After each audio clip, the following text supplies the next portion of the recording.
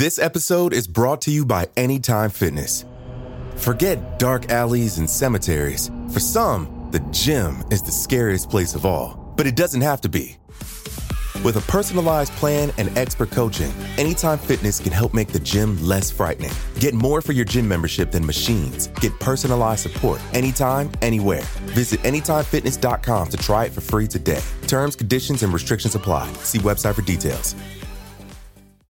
It feels like we're all being told to go on this diet, take that supplement. Ozempic will give you depression, but you know what'll cure that? Weed. Or you could try to balance your hormones. At Science Versus, we're like...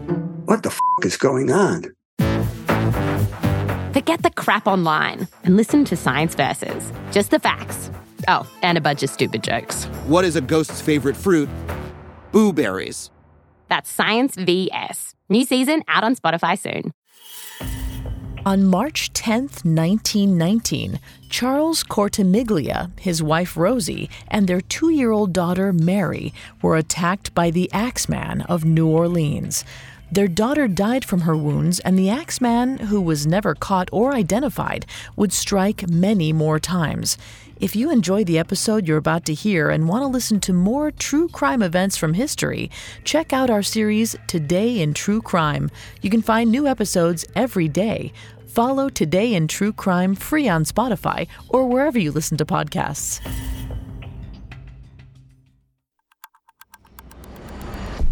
Today is Tuesday, March 10th, 2020. On this day in 1919, Italian immigrants Charles Cortimiglia, his wife Rose, and their 2-year-old daughter Mary were brutally attacked by an intruder. The bloody assault was one of the first crimes of a phantom killer whose murders remain unsolved to this day, the Axeman of New Orleans.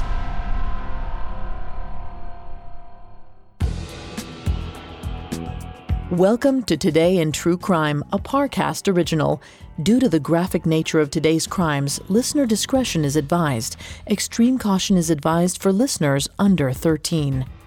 Today we're covering the mysterious attack of the Cortimiglia family in Gretna, Louisiana, just outside of New Orleans.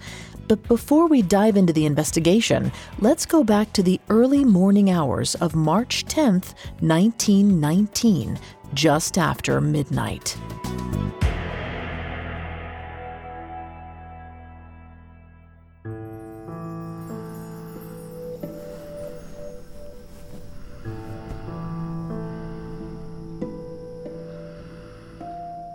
"69-year-old Orlando Giordano laid half awake next to his wife in their small feather bed, struggling to lull himself to sleep. This was typical for Orlando. His rheumatism kept him up night after night. Just as he drifted off, his aching joints would tug him back to consciousness. But it was a small price to pay. After all, he was an old man now. He was lucky to be alive, to be strong enough to still be working in his small grocer's shop. Lucky to have his wife, his children. Orlando shifted in bed, desperate to get comfortable. As he closed his eyes again, he listened to his wife's breathing.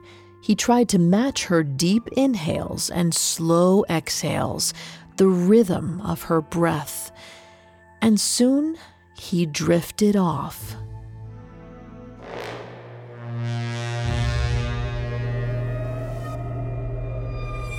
A woman's blood-curdling scream pierced through Orlando's dreams.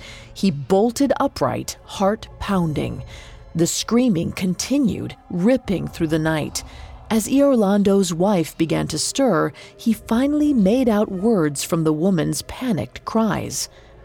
Over and over, she wailed, "The Cortimiglias are dead! The Cortimiglias are dead!" Orlando flew to his feet and raced down the staircase to his grocer's shop below. The Cortimiglias were the Giordano's neighbors. They lived across the way on 2nd Street, where they ran a grocery store of their own. Like Iorlando, they were immigrants, Italian, and though Iorlando didn't like fighting with his own people, he'd been in a feud with the Cortimiglias for some time now. They were rivals with competing shops, and they'd recently been to court for a business dispute. But my God, he would never have wanted them dead. By the time Iorlando made it downstairs, his 17-year-old son Frank was right behind him. Frank may have been nearly a man, but in that moment, he looked like a little boy. He stood wide-eyed and alert, his hair still mussed from sleep, shirt unbuttoned. Iorlando didn't need to hear him say it to understand. Frank was coming with. Without a word, father and son put on their shoes and rushed outside. Flooded with adrenaline, Iorlando's body no longer ached. He moved with the speed of a young man as he ran across the cobblestone street. Outside the Cortimiglias, the screaming woman and a few others stood before the open door. But she wasn't screaming anymore. Instead, they all stood silent, shocked as they stared into the house. Iorlando cut through the small crowd with Frank on his heels and stepped inside. As soon as he entered, he wished he'd never brought his son.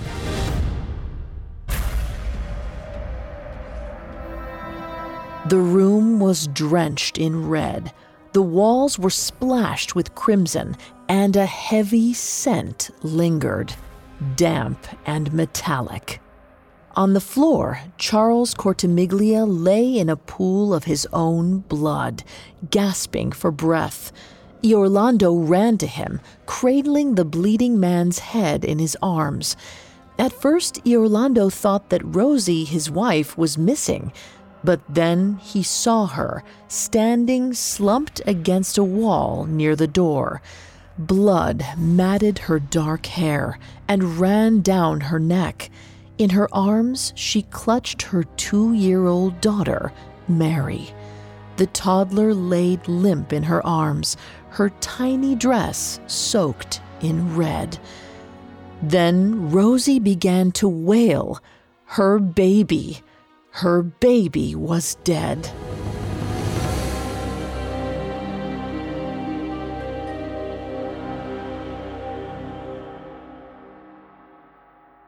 Coming up, the investigation into the attack on the Cortimiglias pulls Iorlando and Frank Giordano into a nightmare of their own. This episode is brought to you by Anytime Fitness. Forget dark alleys and cemeteries. For some, the gym is the scariest place of all, but it doesn't have to be. With a personalized plan and expert coaching, Anytime Fitness can help make the gym less frightening. Get more for your gym membership than machines. Get personalized support anytime, anywhere. Visit AnytimeFitness.com to try it for free today. Terms, conditions, and restrictions apply. See website for details. Now, back to the story.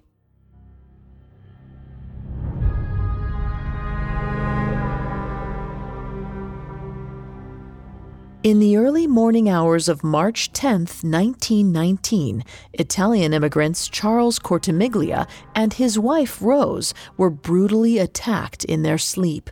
Their 2-year-old daughter, Mary, killed.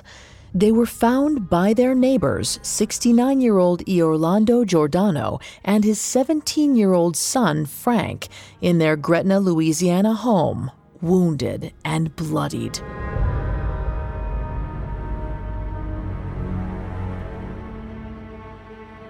Once Iorlando overcame the shock of the horrific scene, he and the gathered neighbors summoned a doctor and the police. Charles and Rose were rushed to the nearby charity hospital. There, they were treated for serious skull fractures. But for little Mary, it was far too late. It was determined that she'd been murdered from a blow to the back of her neck while still sleeping in her mother's arms. And it didn't take long for police to uncover the murder weapon.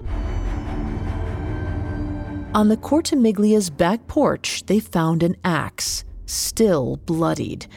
Later, it was identified as the same one Charles kept inside his grocery shop. The killer had murdered Charles' daughter with his own tools. But stranger still, police found nothing was missing from the house itself.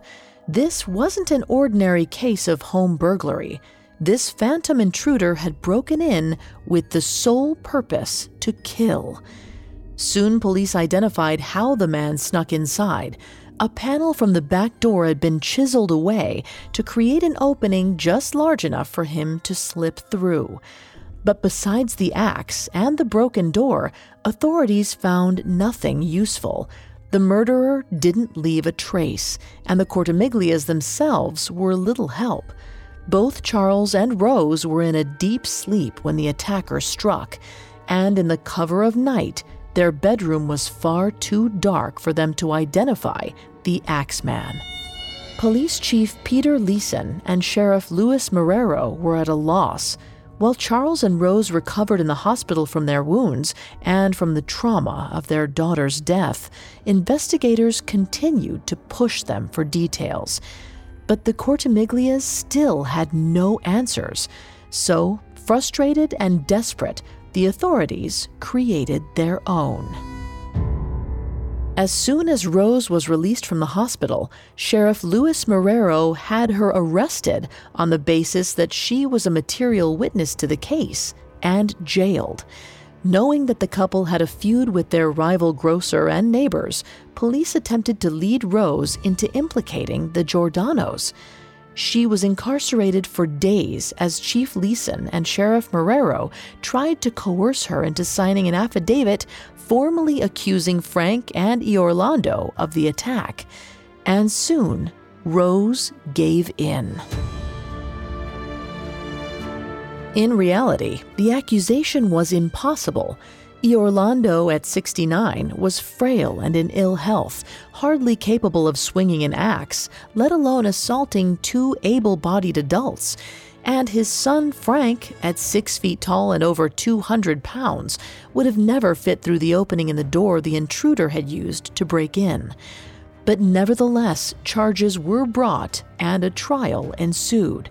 Not a single scrap of evidence implicated the Giordanos, besides Rose's forced affidavit, and yet both father and son were found guilty after a trial lasting less than a week.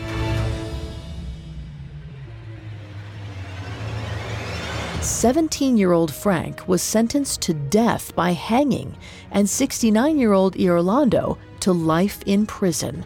A true miscarriage of justice. Until 9 months later, when Rose Cortimiglia had a vision. She claimed Saint Joseph came to her in a dream and urged her to tell the truth about her accusations. And so, Rose marched into the office of the local Times-Picayune newspaper and retracted her statement, revealing how the police coerced her into signing the affidavit. Her announcement was circulated in papers across New Orleans, and soon after, in December of 1920, Frank and Iorlando were released. All charges dropped. While Frank and Iorlando's names were cleared, in that same paper, the Cortimiglia's true phantom killer emerged from the shadows. The attacker sent an anonymous letter to the Times-Picayune, taunting the police. He wrote, "They have never caught me, and they never will. They have never seen me, for I am invisible. I am not a human being, but a spirit and a demon from the hottest hell. I am what you Orleanians and your foolish police call the Axeman." After his attack on the Cortimiglia family, the New Orleans Axeman continued to torment the Crescent City, murdering 4 more people in neighboring towns, his methods and victims always the same. And ultimately, his prediction came true. The New Orleans police never did catch him. In April 1921, the Axeman simply disappeared. Now, almost a century later, he remains a mystery.